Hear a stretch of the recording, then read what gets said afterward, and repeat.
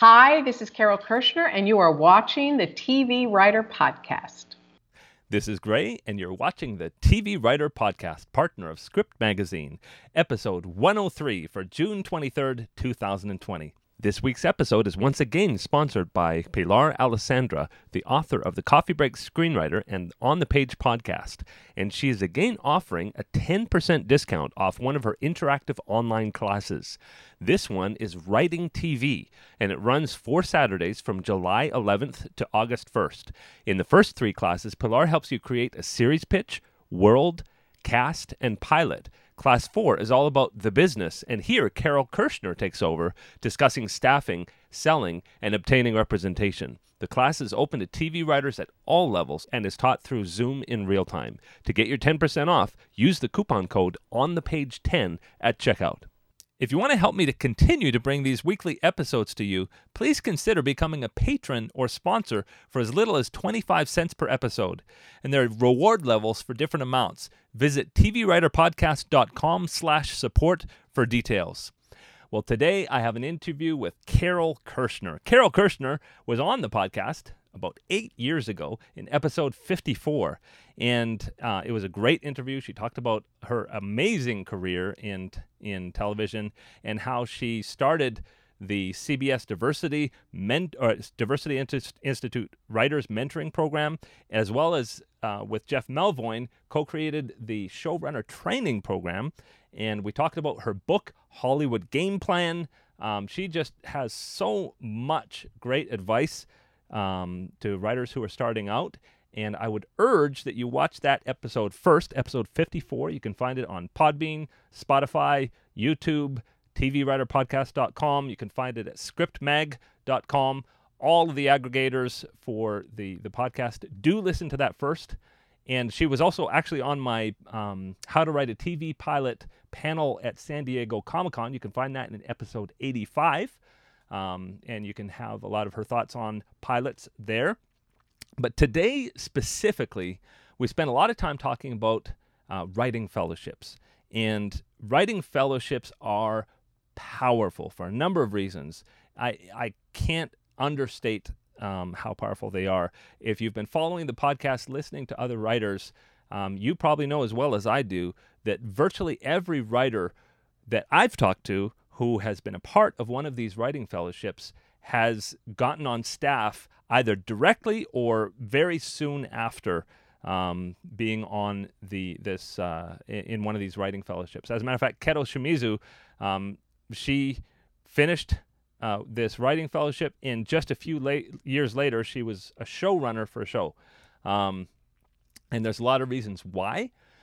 But Carol goes into great depth talking about how you can separate yourself from the pack. How, in terms of your script submissions, in terms of your personal statement, how you can separate yourself from all of the hordes of other people who are applying and make sure that you get into these valuable programs. So you're going to love this interview. She also talks at great length about the Showrunner Training Program and about the state of the industry. And so can't wait for you to hear it. Make sure you share your thoughts on Twitter and on all of the aggregators. Make sure to post comments on this interview and how you might have benefited from it and what you learned from it, questions you have. Carol's awesome at answering questions on Twitter. But on to my interview with Carol Kirshner. Enjoy. Well, I am so pleased to have you back on the podcast. This is Carol Kirshner, who spent 15 years as a development executive at CBS. She started Amblin, everybody's heard of Amblin, TV development. First one. The first one, okay. And created, now we've talked on the podcast about how awesome the fellowship programs are. She actually created the CBS Diversity program and has run that for 16 years.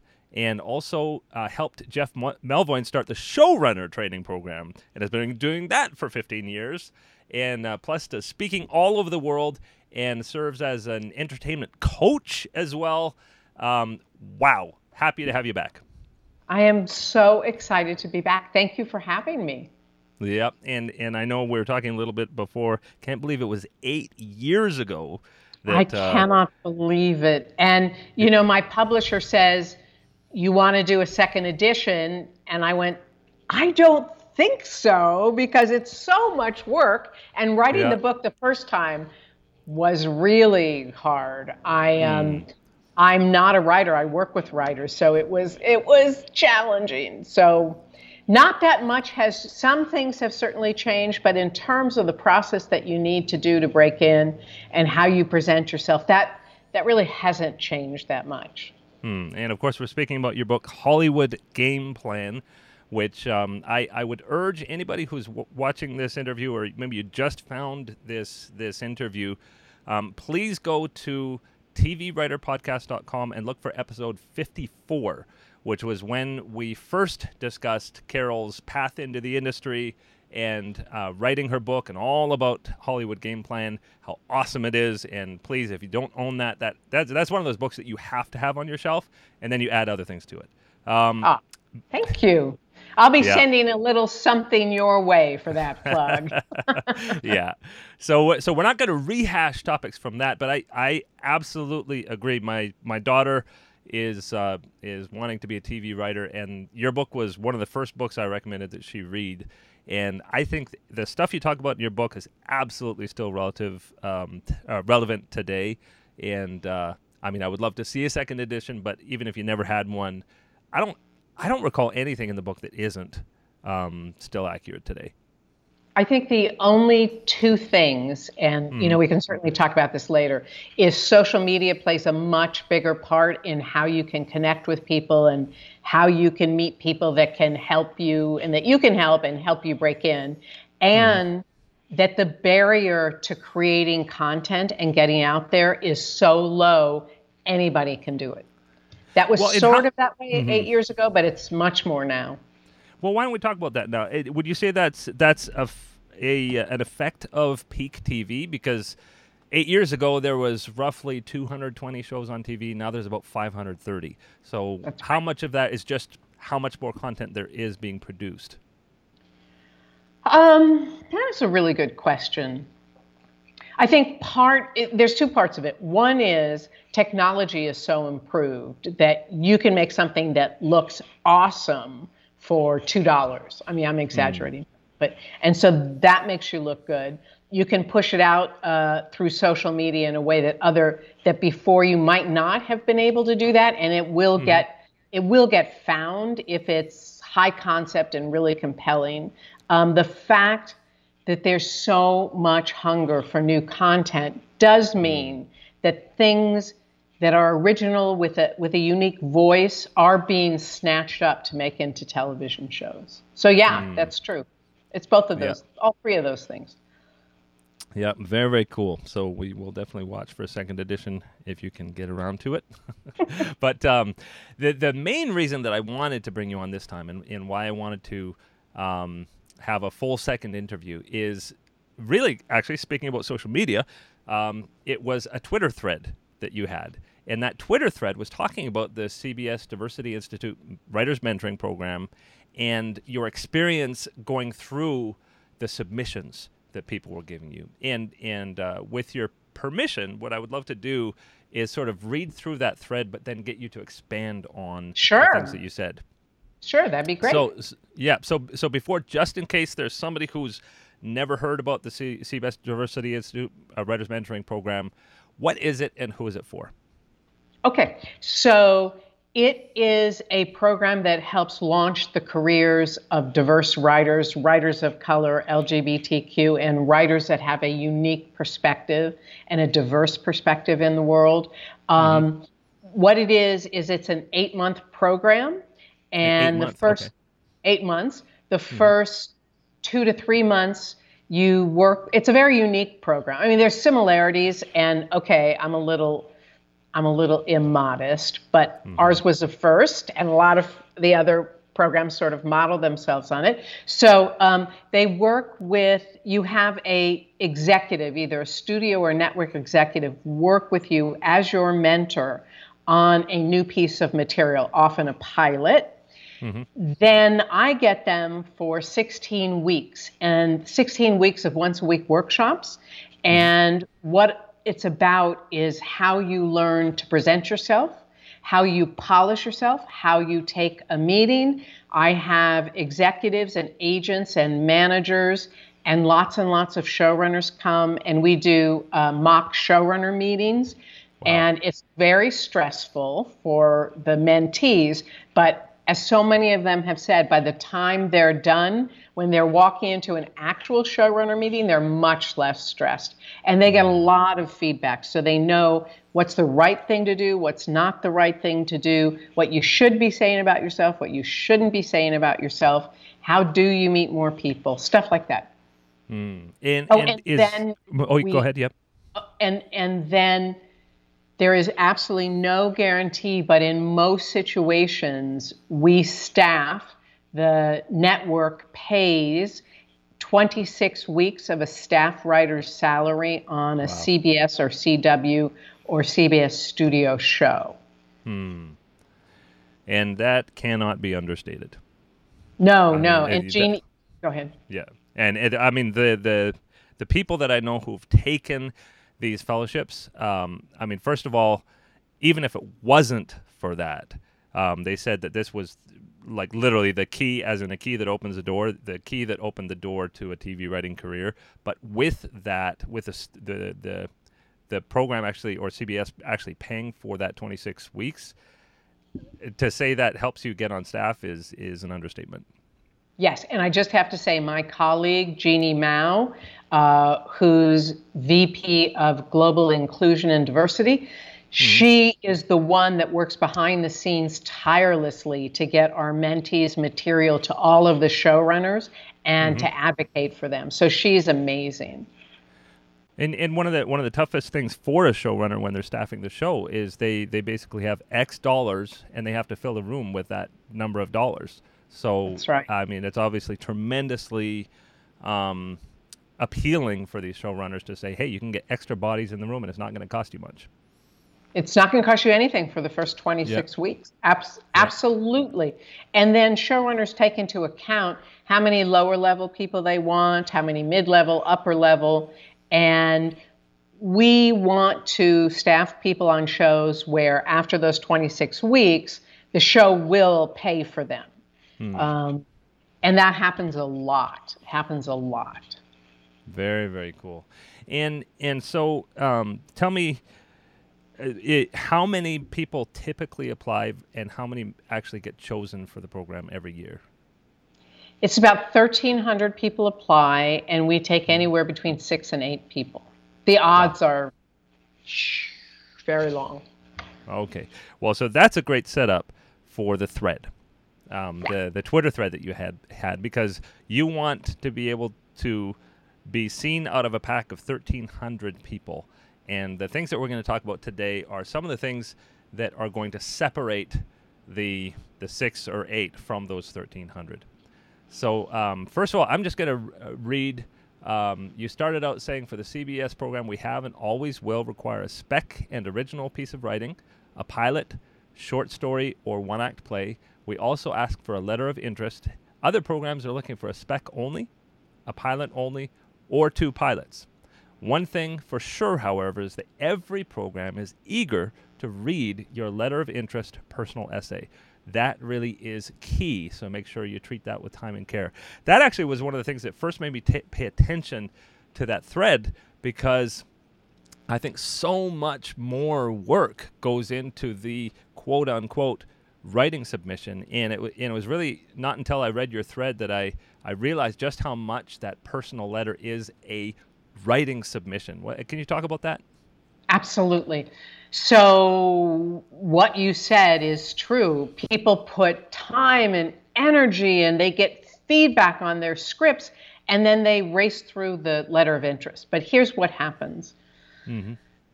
Readers read those 1,300, and then it's broken down, and a second reader will read the highest scores, and then a third reader will read the highest scores, and then it will come to Jeannie and me, the top scorers. And a lot of what determines who we're going to invite for an interview is that letter of interest. Wow. And if somebody can, we find out who, and this is true for all of the programs, it's not just ours, but we want to know who you are, how you're different than all the other 1,300 people that are applying, what your personality is. We're trying to get a sense of your personality, your life experience, and your attitude. And you could have great writing samples, but if your letter of interest is not good at all, we probably won't call you in. Although if you have fabulous writing samples and your letter of interest is okay to pretty okay, then we probably will bring you in and just see if in person you're going to be, we say you have to have it on the page and on the stage. So on the page is the script, and it's also the letter of interest, and then on the stage is in the interview. And skipping ahead a little bit in the thread, you said, don't fool yourself. The letter of interest is the final writing sample. It should be an exciting narrative. Start off with a personal story from your life that'll grab the reader emotionally, put us in the story. So you actually are writing this letter of interest as you might a pilot, with the cold open or the tease, and then really engaging people in the first, like a lot of the same principles as when you're telling a narrative. What kind of stuff do you see, and how do you, like, tell me about what that narrative might look like? Sure. Here's sort of how you structure it. You start with a story that you just pull people in, or a statement. I read so many of them, and I'm in the process right now of reading them, so I don't want to give away any that I've just read. But, if something happened to you as a child, put us there. There you are in the backyard. There you are climbing Mount Everest, whatever it is. And that should not just grab us emotionally, but should speak in some way to how you became a writer or why you wanted to be a writer. Then it's a chronological narrative of your life. It includes what you've overcome to become a writer. It includes what makes you colorful and interesting, and successes that you've had without sounding like a jerk. And why you decided to become a writer, what drives you as a writer, what you love to write. And then for us, I'm not sure every fellowship has this prompt, we want to know how your diverse voice is going to add to the writer's room. What can you bring to it? It's your life experience, certainly. We had somebody who got into, she's a client of mine, actually. She got into a number of programs, and she had been an actress. So part of what she brought to the table was she understood what an actor needs to see on the page and in dialogue, and how a show is structured. If somebody does improv, if somebody's been a playwright, and that they're not afraid to speak up in a writer's room, and that they work collaboratively. And I think that's it. Does that answer that question? Yeah, I think so. And also one other thing you mentioned on this topic is, let us know that you love television, but don't spend too much time on that, since if you didn't love it, you wouldn't be applying. Talk about that part of it. Sure. I can't tell you the number of people that said, and here's what you don't want to do. You don't want to be a kiss ass. I love television. My favorite shows of all time are CBS, and then you list 5 of them. You can, I don't believe you're not watching Netflix and you're not watching HBO and you don't have other favorites. You can mention 1 that made a difference, or 2. Here's what a lot of people say. You can say it, but there's a lot of people that say it. I was a latchkey kid, or growing up, television was my babysitter. That's fine if that's your experience, but you need to be able to expand upon it. We know you love television, because if you didn't, you can say it in a sentence. I love television because, but don't go on and on about it. Right. Very cool. And now getting to the actual stories that you're submitting, the pilot and the spec, where you have a part of your thread where you talk about the pilot, and you said, if you're submitting a pilot, make it something only you can write. Write what you know, Write from your unique life experience, but make sure it's universal in its appeal.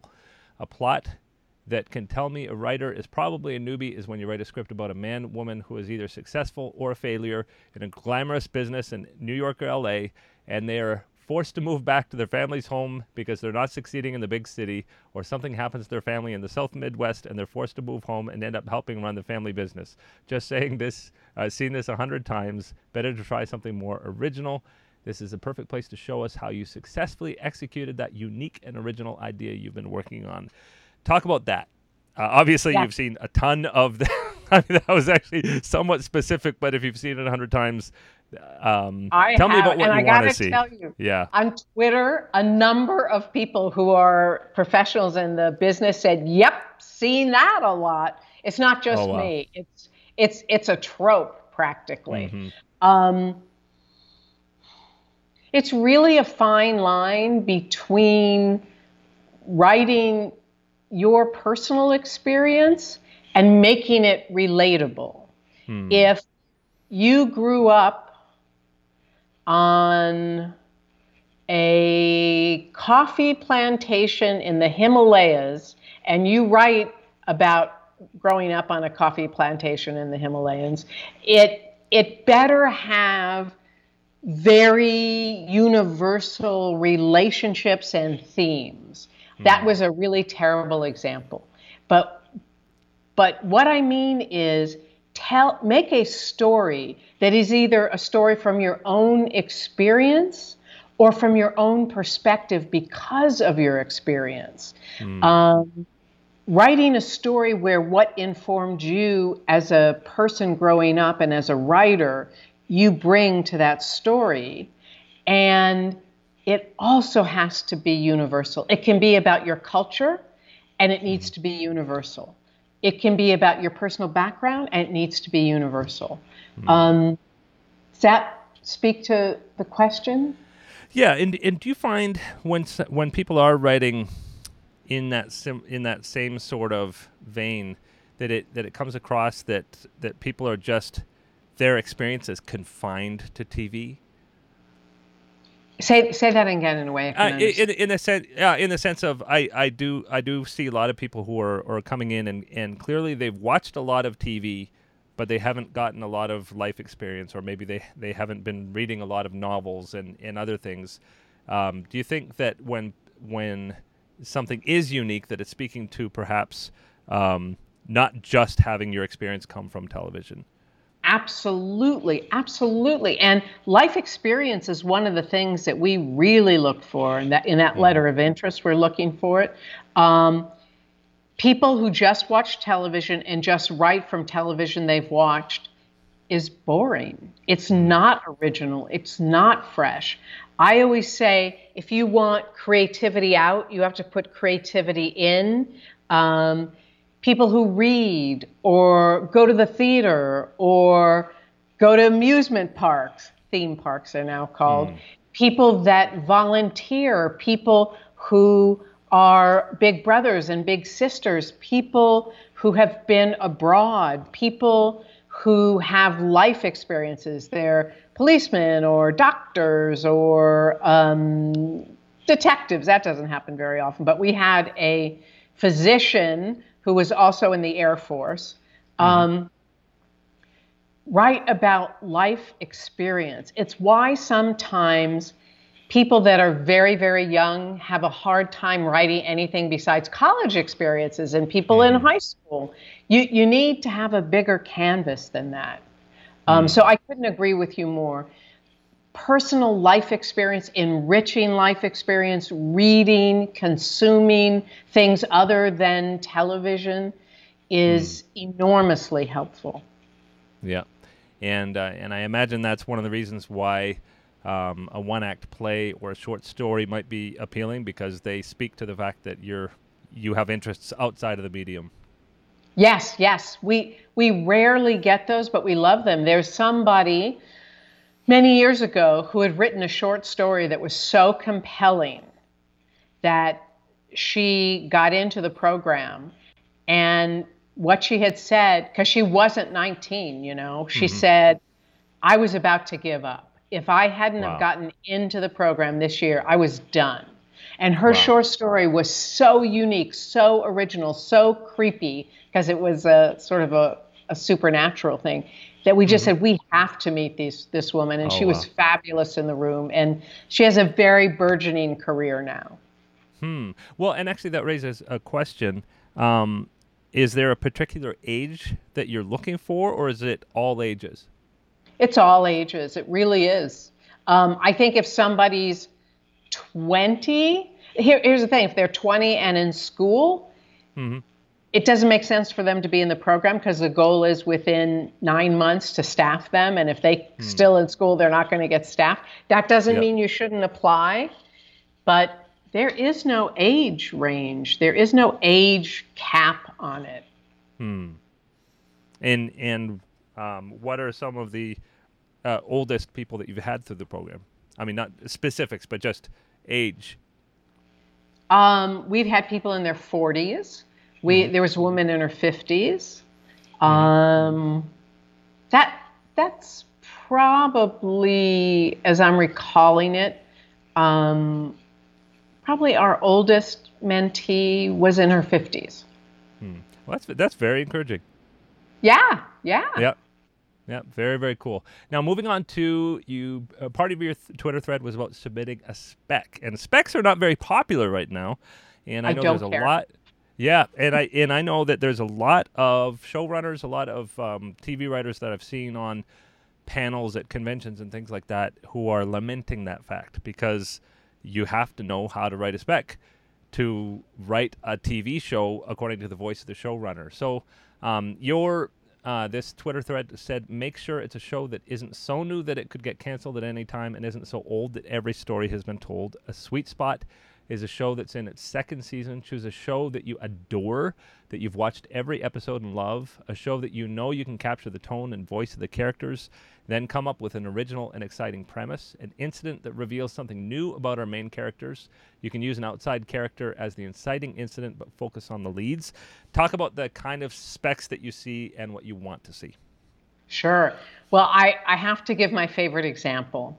This was 100 years ago when there was a little show called Cheers was on the air. And this was the spec. And this guy was from the Midwest. He was in advertising. It got him into the television business, and he became a showrunner ultimately. Wow. So around the time that he wrote this, the Pope had come to the United States. And he was traveling around the United States.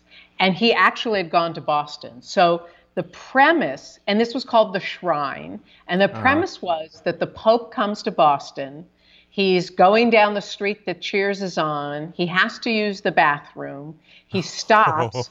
He goes upstairs. He uses the bathroom, comes back out, and somebody ends up stealing the toilet. And then, so you see how you just laughed when we said the Pope comes to Boston, he has to use the bathroom? For a comedy, that's fantastic because you see what it is. So it was based in reality in that the Pope did come. He really could have used the bathroom. But when the toilet gets stolen and before they find it, we get a look at each of the main characters' thoughts on religion and spirituality. So it deepened and elevated the characters as well as being funny, as well as being something that was timely and also hilarious. Now, that is an extreme example that works. And I've heard of some really wacky specs that people have done. Say, for instance, and boy, I don't know if it was Keto Shimizu or somebody else that I heard of on a panel. Say, for instance, did a spec of Lost from the perspective of the dog. And it could be kind of bold to do something like that. Do you think that you can go too far with those sort of, I don't know what to call them. We call them stunt scripts. Stunt scripts, yes. Yeah. Here's what I say about it. You better freaking nail it. You better nail it if you're going to do that. Because there's so many ways you can go wrong. It's a bold move. Like somebody did a Mary Tyler Moore or Sex in the City or but you better be able to execute it beautifully. I say if that's how your brain works and you can do it, do it. And like from Lost, from the attitude of the dog is a very clever idea. And that person, I'm sure, did it great. You have to really knock it out of the park if you're going to do that. Yeah. And a lot of stunt scripts don't work, but the ones that do are like fantastic. Well, it's kind of interesting because some of our favorite episodes of TV, or the ones that we remember, are ones that do something just a little different on that episode. But that could be risky because your whole goal with a spec is that you want it to feel like it could have been an episode of the series. That's right. I mean, that's why I go back to Cheers. Everything about that could have been on Cheers. It was just that the concept was a high concept. I'm a big fan of high concepts. Yeah. So that you and I are talking back when a person could be in an elevator, and I tell you about this script, and I say, oh, the Pope comes to Boston and uses the bathroom at Cheers, and you get it. You get it, yeah. And agents and managers and executives can say it in a sentence. That doesn't mean you have to do that. If you can do that and reveal character, that's a home run.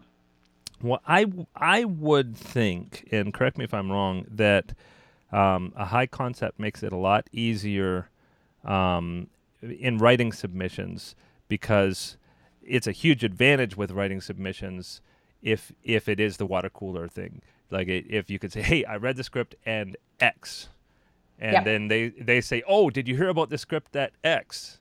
Would you say that those are more of the scripts that stand out, or are there also just really well written, really well executed standard episode of the series? Are you talking about specs now? Yeah, spec scripts. Just specs. Good question. The ones with a compelling and memorable storyline, premise, are what works. I expect that you write it beautifully and you know how to write the characters and the voice of the show. If it's truly authentic to the characters and it somehow deepens our understanding of the characters or reveals something new about the character that is totally within keeping of the show but still uncovers something, that's a home run too. And focusing on the leads is important. And how important is it to say, for instance, that it's budget-wise believable as an episode of the series? Well, here's the thing. And I just want to reiterate what you said. I know a number of showrunners that are not interested in your original voice. They just want to know that you can copy their voice. So Courtney Kemp, who created Power, and now many other shows, she only wants to see specs. She doesn't want to see original. But anyways, going back, it's say that question again. Well, I think I think one of the things that people will do sometimes is, in order to make it feel different, to make the premise feel different, is they might focus on a minor character. Oh, right. Don't do that. Yeah. And another thing that they might do is they would put their characters into a situation that could never happen in the series just from a budget standpoint. But of course, you can do it in a spec. Nobody's telling you that you can't afford it. So would you say it's important that it really feels like an episode that could have been shot as part of the series? I go back to the stunt script. If you're going to make it something that is so over the top that it's unlikely that it would be made, two things. One is you better nail it. You really better nail it. And the other is it makes me think you don't understand how television works. You don't understand. You don't have an understanding of what it takes to make a show. And if you don't, that makes you such a newbie that it's hard to think about somebody that green. Not impossible. We've definitely had very green people, but paying attention to that is a good idea. Yeah, and there's some great resources out there. My daughter was showing me one from Bitter Script Reader, where he outlines not only sort of what are good shows to spec, but he also talks about, hey, this show has this many pages, there's this many acts in each episode, and there's a lot of help you can get in terms of making sure that just on the page it's going to feel right as well. Right. Let's move on to your next one. If you're submitting both a pilot and a spec, make sure they're both in a similar genre. Don't write a sitcom pilot and a horror spec. If you write dramas, it's okay to write a serialized character drama original and a drama procedural spec. Don't confuse the reader focus. We at the programs want to help you get staffed, but we need to know what genre to staff you in. Talk about that. Yeah. So our goal is ultimately to get you working. And let's just talk about CBS.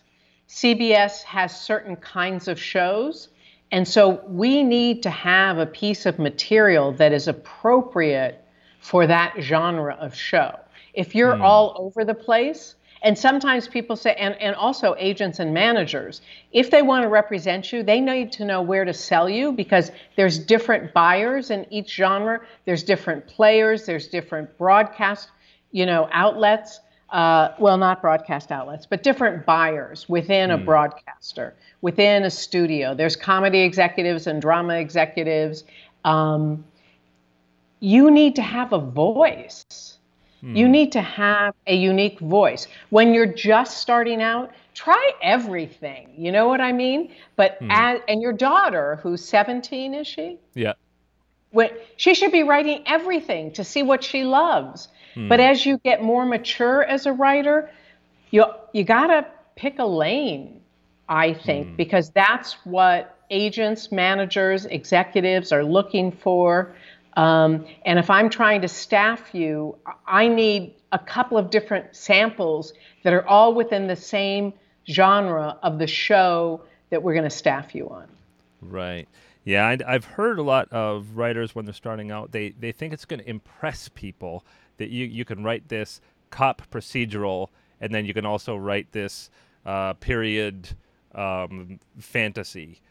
But in terms of an agent who's trying to get you into meetings, which should he send you to?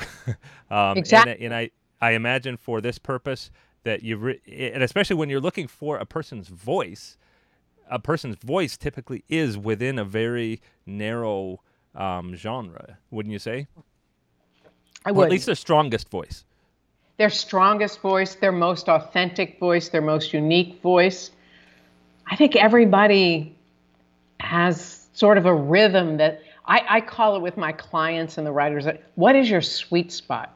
What do you love to write? What makes you happy when you're writing? What writing of yours is most successful? That's where you should live. That's where you should stay. It is in a broad industry sense easier to go from comedy to drama, especially with all the dramedies we have now, than from drama to comedy. Right. And I've known a lot of comedy writers that went, I'm out of here. And they had a talent for drama, and they moved over to light drama. Mm-hmm. And that flows into something else you said on that thread. Be sure to answer whatever specific question prompt the application asks. One thing we're looking for at CBS is what your unique voice can add to a writer's room. And how important is it, do you think, that they can articulate what their voice is? Real important, because that's what we're looking for. We want to get you into a room. So I need to know what you're going to bring to the room. It's your personal life experience for sure. It is your perspective on the world and your worldview based on how you grew up and where you've lived and what you've done. When a showrunner puts together, and I know you've interviewed showrunners, you interviewed Sean, when they're putting together a room, it's like casting a play. You need somebody who can speak to character, somebody who knows structure. If it's a show about the Air Force, you need people who've been experienced in some way with the Air Force. If it's about sororities, about colleges, to meet somebody who's been in a sorority or whose sister was in a sorority. The other thing is, what temperament do you bring to a writer's room? How collaborative are you? That's always nice to spend a sentence talking about that. But you need to add value to a writer's room, and we need to know what that value is. That's part of what we're evaluating when we think about who to bring in for interviews. Very cool. And this will be the end of this Twitter thread, but the end of it, you said something that was kind of heartbreaking, and that is, make sure you follow all the instructions carefully. I can't tell you the number of times we've had to disqualify someone because they didn't follow the directions on the submission instructions. It's heartbreaking. Be thorough, be smart. Ouch. Talk about that. Ouch is right. Ouch is right. I mean, if it says, make your letter of interest 1 page, if you turn in 3 pages, you're disqualified. Because, dude, you didn't read the instructions. How do we know that you'll be able to do what we need you to do in the program? And also, what kind of hubris do you have that you think that your story is worth 3 pages? If it says include a bio or a resume, include a bio or a resume. We've had incomplete packages where we've had to send them back. If it says, we need your phone number, include your phone number. It's so competitive. We just talked about it, 1,300 scripts for 8 slots.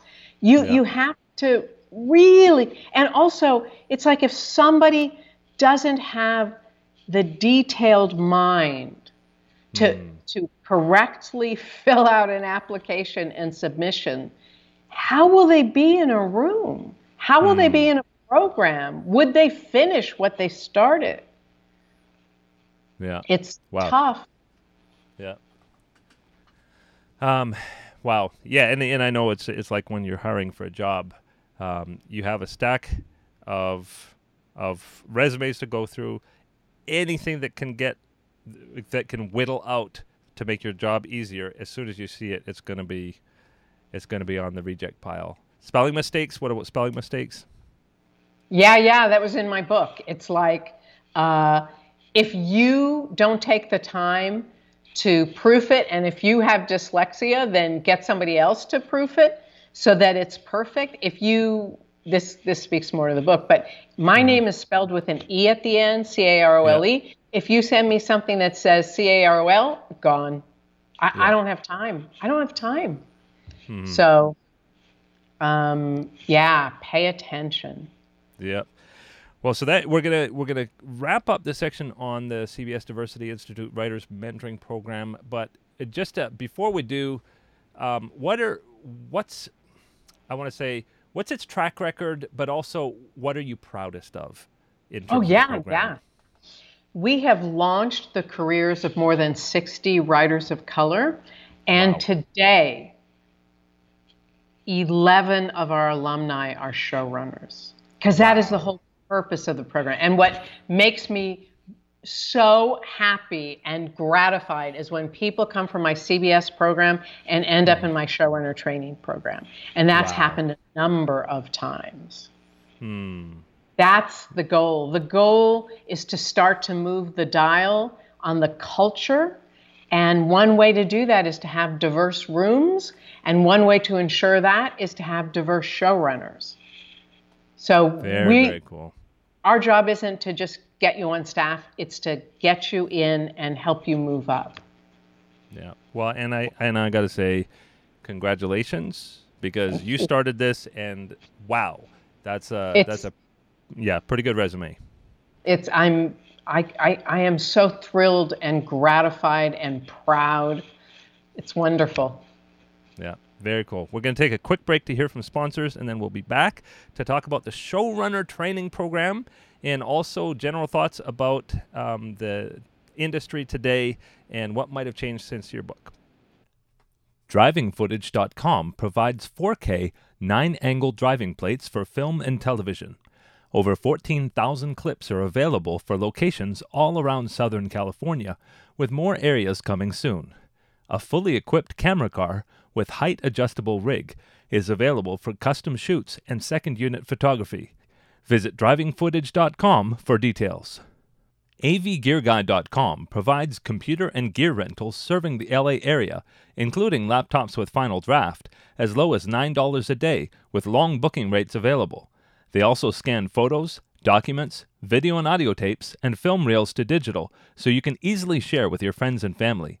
Mention the name of the TV Writer Podcast and you will get 10% off your order. Visit avgearguide.com for details. Full disclosure, I do own both of these companies. By supporting them, you help me bring new in-person video interviews to you. And we're back. And now I want to hear, we talked in our last interview sort of more in a general sense about the showrunner training program, but I want to learn a little bit more about it. Sure. I actually just recently had an interview with Derek Hughes and Ben Rabb, who were in the most recent... Fabulous. Yeah, in the most recent one. And they were telling me a lot about sort of their experience in it. But broad strokes, what is the showrunner training program and who specifically is it for? Sure. So there's two things I would say about the showrunner training program going into year 16. It is about how you go from being a writer to a manager, how you develop those skills and best practices. And our motto, and I don't know if Derek and, what's his partner's name? If Derek and Ben mention this, but it's quality scripts on time. That is the mantra of the program. That is what the goal of the program is, that you get quality scripts in on time and that you become an effective manager.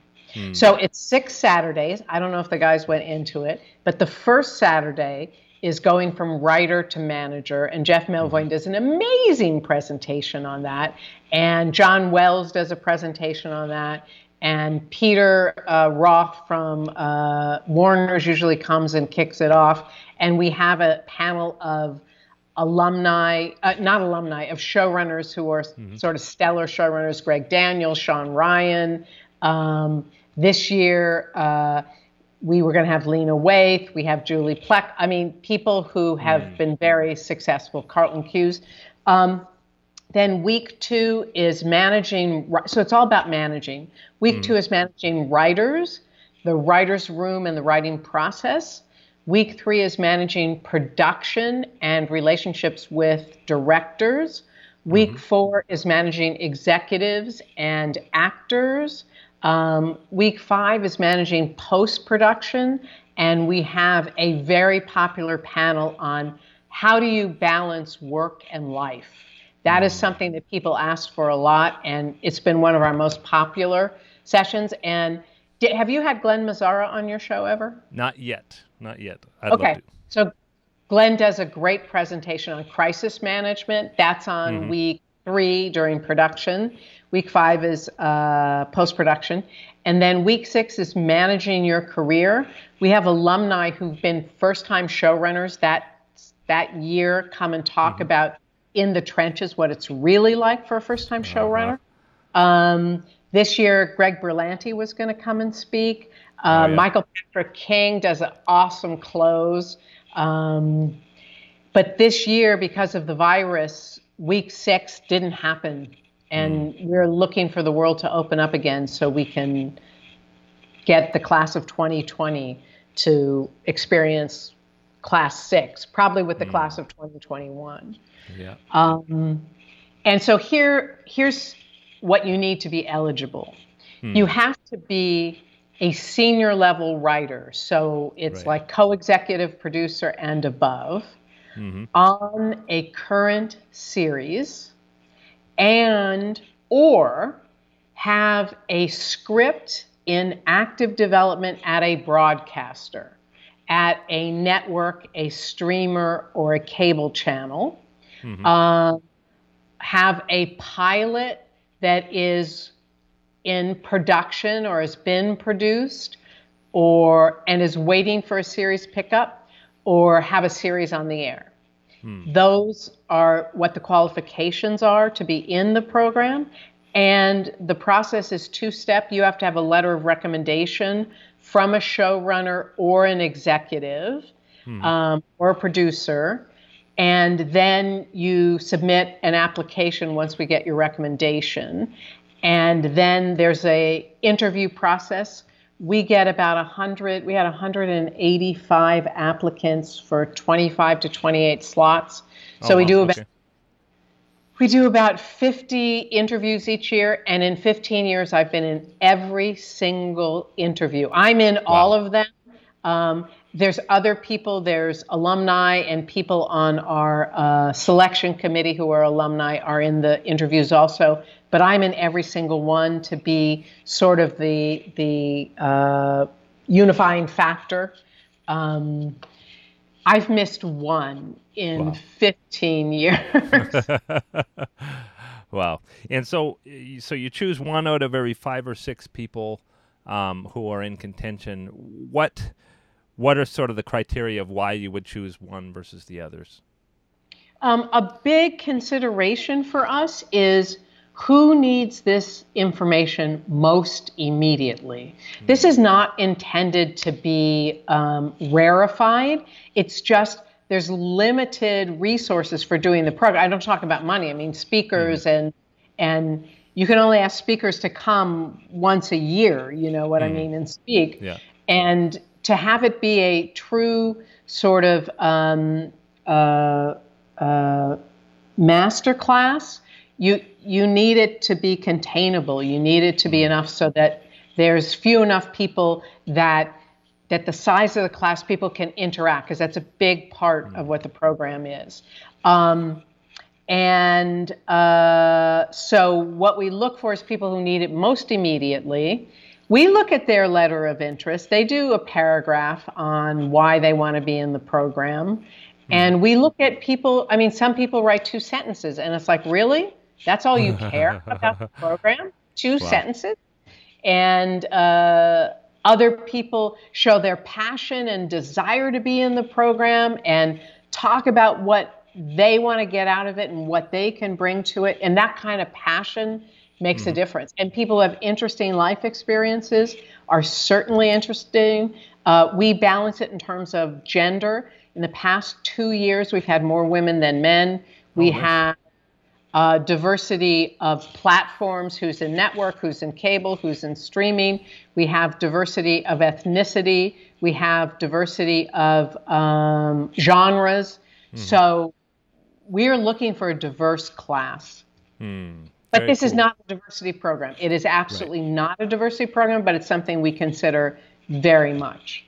Yeah. So as compared to the mentoring program, where you have a specific goal of staffing people on a CBS series, here, how are you able to measure the impact of the program and how it's helped? Yes, I am able to do that. In the 15 years, 180 new shows have been created by alumni. Wow. Shows created or showrun by alumni. Very, very cool. And so what happens when somebody finishes this? Is it just sort of that this is now stuff they've learned and they're going to carry it with them, or is there any sort of connecting that happens after this? Or It's a huge part of the program is the cohort, is people who are your classmates. And those people stay connected. You know, the people that are interested in staying connected. And they can ask each other about, I need a DP, who have you worked with? I'm having this problem at Apple. Can you speak to it? Have you had that experience? I'm looking for an assistant. Have you ever run into this problem? And there are classes that get together every 3 months and have brunch. It's not going to be everybody in the class, but a lot of them. There's people who have drinks twice a year. Very cohesive groups, and they have Facebook pages and Facebook groups. And, you know, Jeff Melvoin, Yvette Lee Bowser, Glenn Mazzara, certainly me, we're available no matter how long ago you've been in the program, to help you if you have something that we can help you with. Yeah.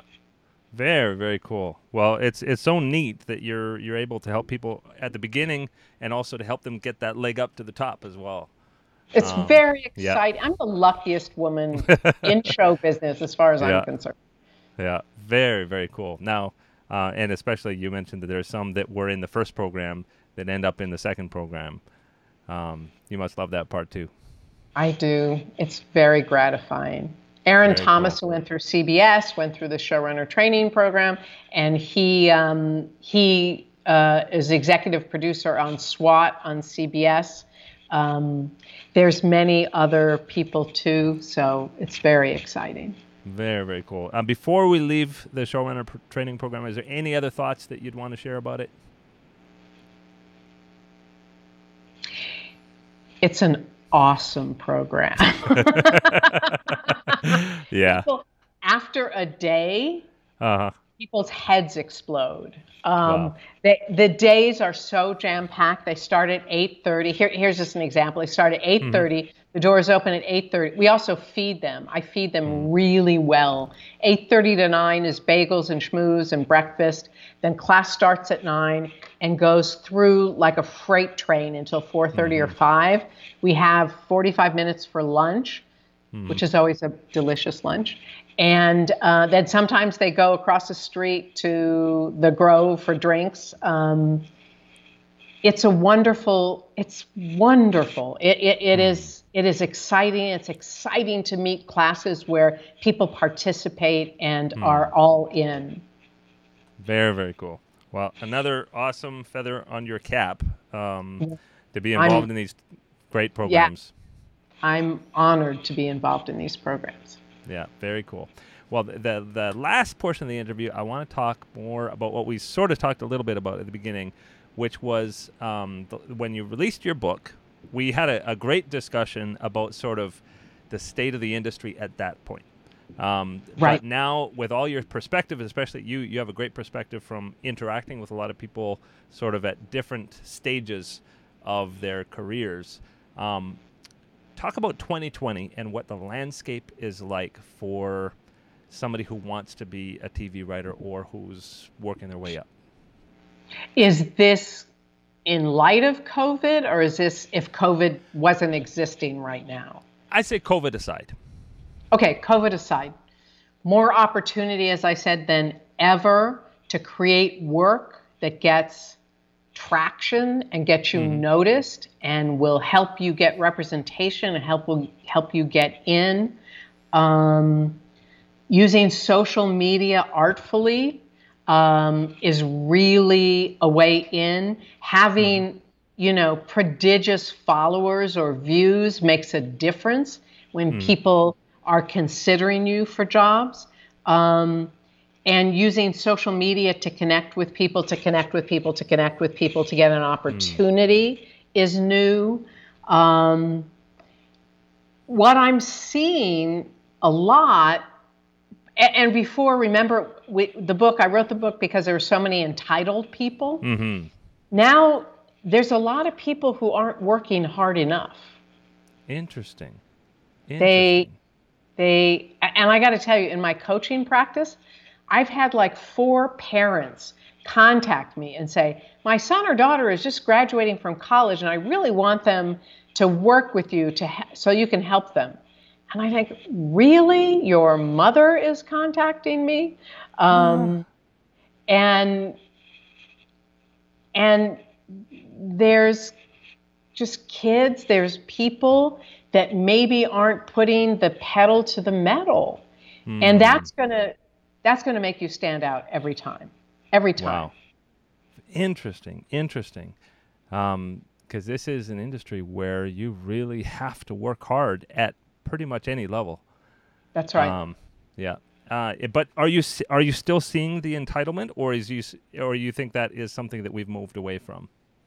I think there's still some of it. I really do, especially from the elite schools. You see that. But in my CBS program and with my clients, I work with some first generation folks, Mm-hmm. And they are used to working really hard, and they don't have a sense of entitlement. Or people who don't come from privilege, who hard scrabble their way up, they're not entitled. Actually, I am finding a little bit less of it, and I can't explain why, although it still exists. Yeah. Interesting. Now, I just had an interview with a writer who has had a very successful TV career. He's been doing this for a couple of decades, and he never went to college. How important do you think it is today for somebody who wants to write in television to have a college education? It's not mandatory. If you have a good story, it's not mandatory. Was it Charles Murray by any chance that you were interviewing? No, it was Evan Bleiweiss. I don't know. Man, if you can be in the entertainment industry and you didn't go to college and you're a talented writer, you're interesting to me. You're interesting to me. Like, what is your story that you were able to accomplish this? I don't think you have to go to college. Most people in the business have gone to college and they use their alumni networks to help them get a leg up. Mm-hmm. But the rare ones who don't, it's not a disqualifier at all. That's very interesting. Very interesting. And let's talk about the virus. How do you see that changing anything? I mean, certainly it's going to change a lot this year, but how do you see it changing going forward, the way we work? Well, let me tell you, nobody knows. So that's the number one thing. And if I could use the F word, I'd say nobody knows what's going to happen. I think that in terms of social distancing and being safe, unless and until there's a vaccine, you're going to see different procedures in place, different protocols. But something I want to say, I know a lot of writers are thinking, okay, I have to write scripts that are good for social distancing and that could get made now. That's great. We don't know how long this is going to go on. If you're at the level where you can actually sell a show for sure, you might want to think that. But if you're starting out, a piece of advice I give to everybody that I work with is do not chase the marketplace. Right. Write what you want to write. Because again, unless you're extraordinarily lucky, your piece of writing is going to be a writing sample. It's not necessarily going to be something that's made. So write what you're burning to write. Right. Write what your sweet spot is. And a year from now, when you're sharing your writing samples, I don't think anybody wants to hear about the virus. I think that everybody is going to be really saturated with hearing about it. But if you have an experience that's a unique experience from having gone through this, I think we're going to see a lot of those scripts. We're going to see a lot of those scripts. So the ones that rise to the top are going to be extraordinary. Yeah, very cool. Well, we're just getting up to the wrapping up point, but do you have any final thoughts, any final advice for, you have a window right now to talk to people who want to break in. What would you say to them?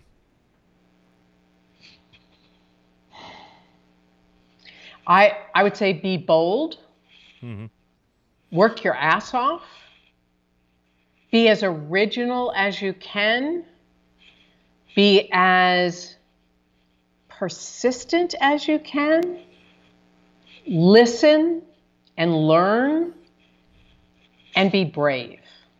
That's what I would say. Very cool. Well, that is a great place to end up. And of course, with all of that, work very hard. Work very hard. Work harder than Danielle Sanchez-Witzel, a friend of mine who's a showrunner, said her father sat her down before she graduated from college and said, wherever you are, look to your left and look to your right and know that you have to work harder than either one of them. And that is true. Yeah, very cool. And that is a great place to end up.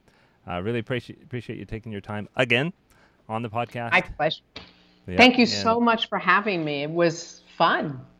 And that was my interview with Carol Kirschner, Wow, some awesome stuff there. Please do follow me on Twitter. @GrayJones is my handle. Make sure you do follow Carol on Twitter. You can find her Twitter handle in the comments below this video. Make sure you do subscribe on YouTube, Podbean, Spotify, iTunes, any of the places you can find the podcast. Please do visit tvwriterpodcast.com for lots of other resources. You can find this podcast at scriptmag.com and check out all the back episodes. There's lots of great content that is still relevant today. And also visit tvwriterpodcast.com/support for details on how you can become a patron of this podcast for as little as 25 cents per episode. Thanks for joining me, and hope to see you next time. Bye-bye.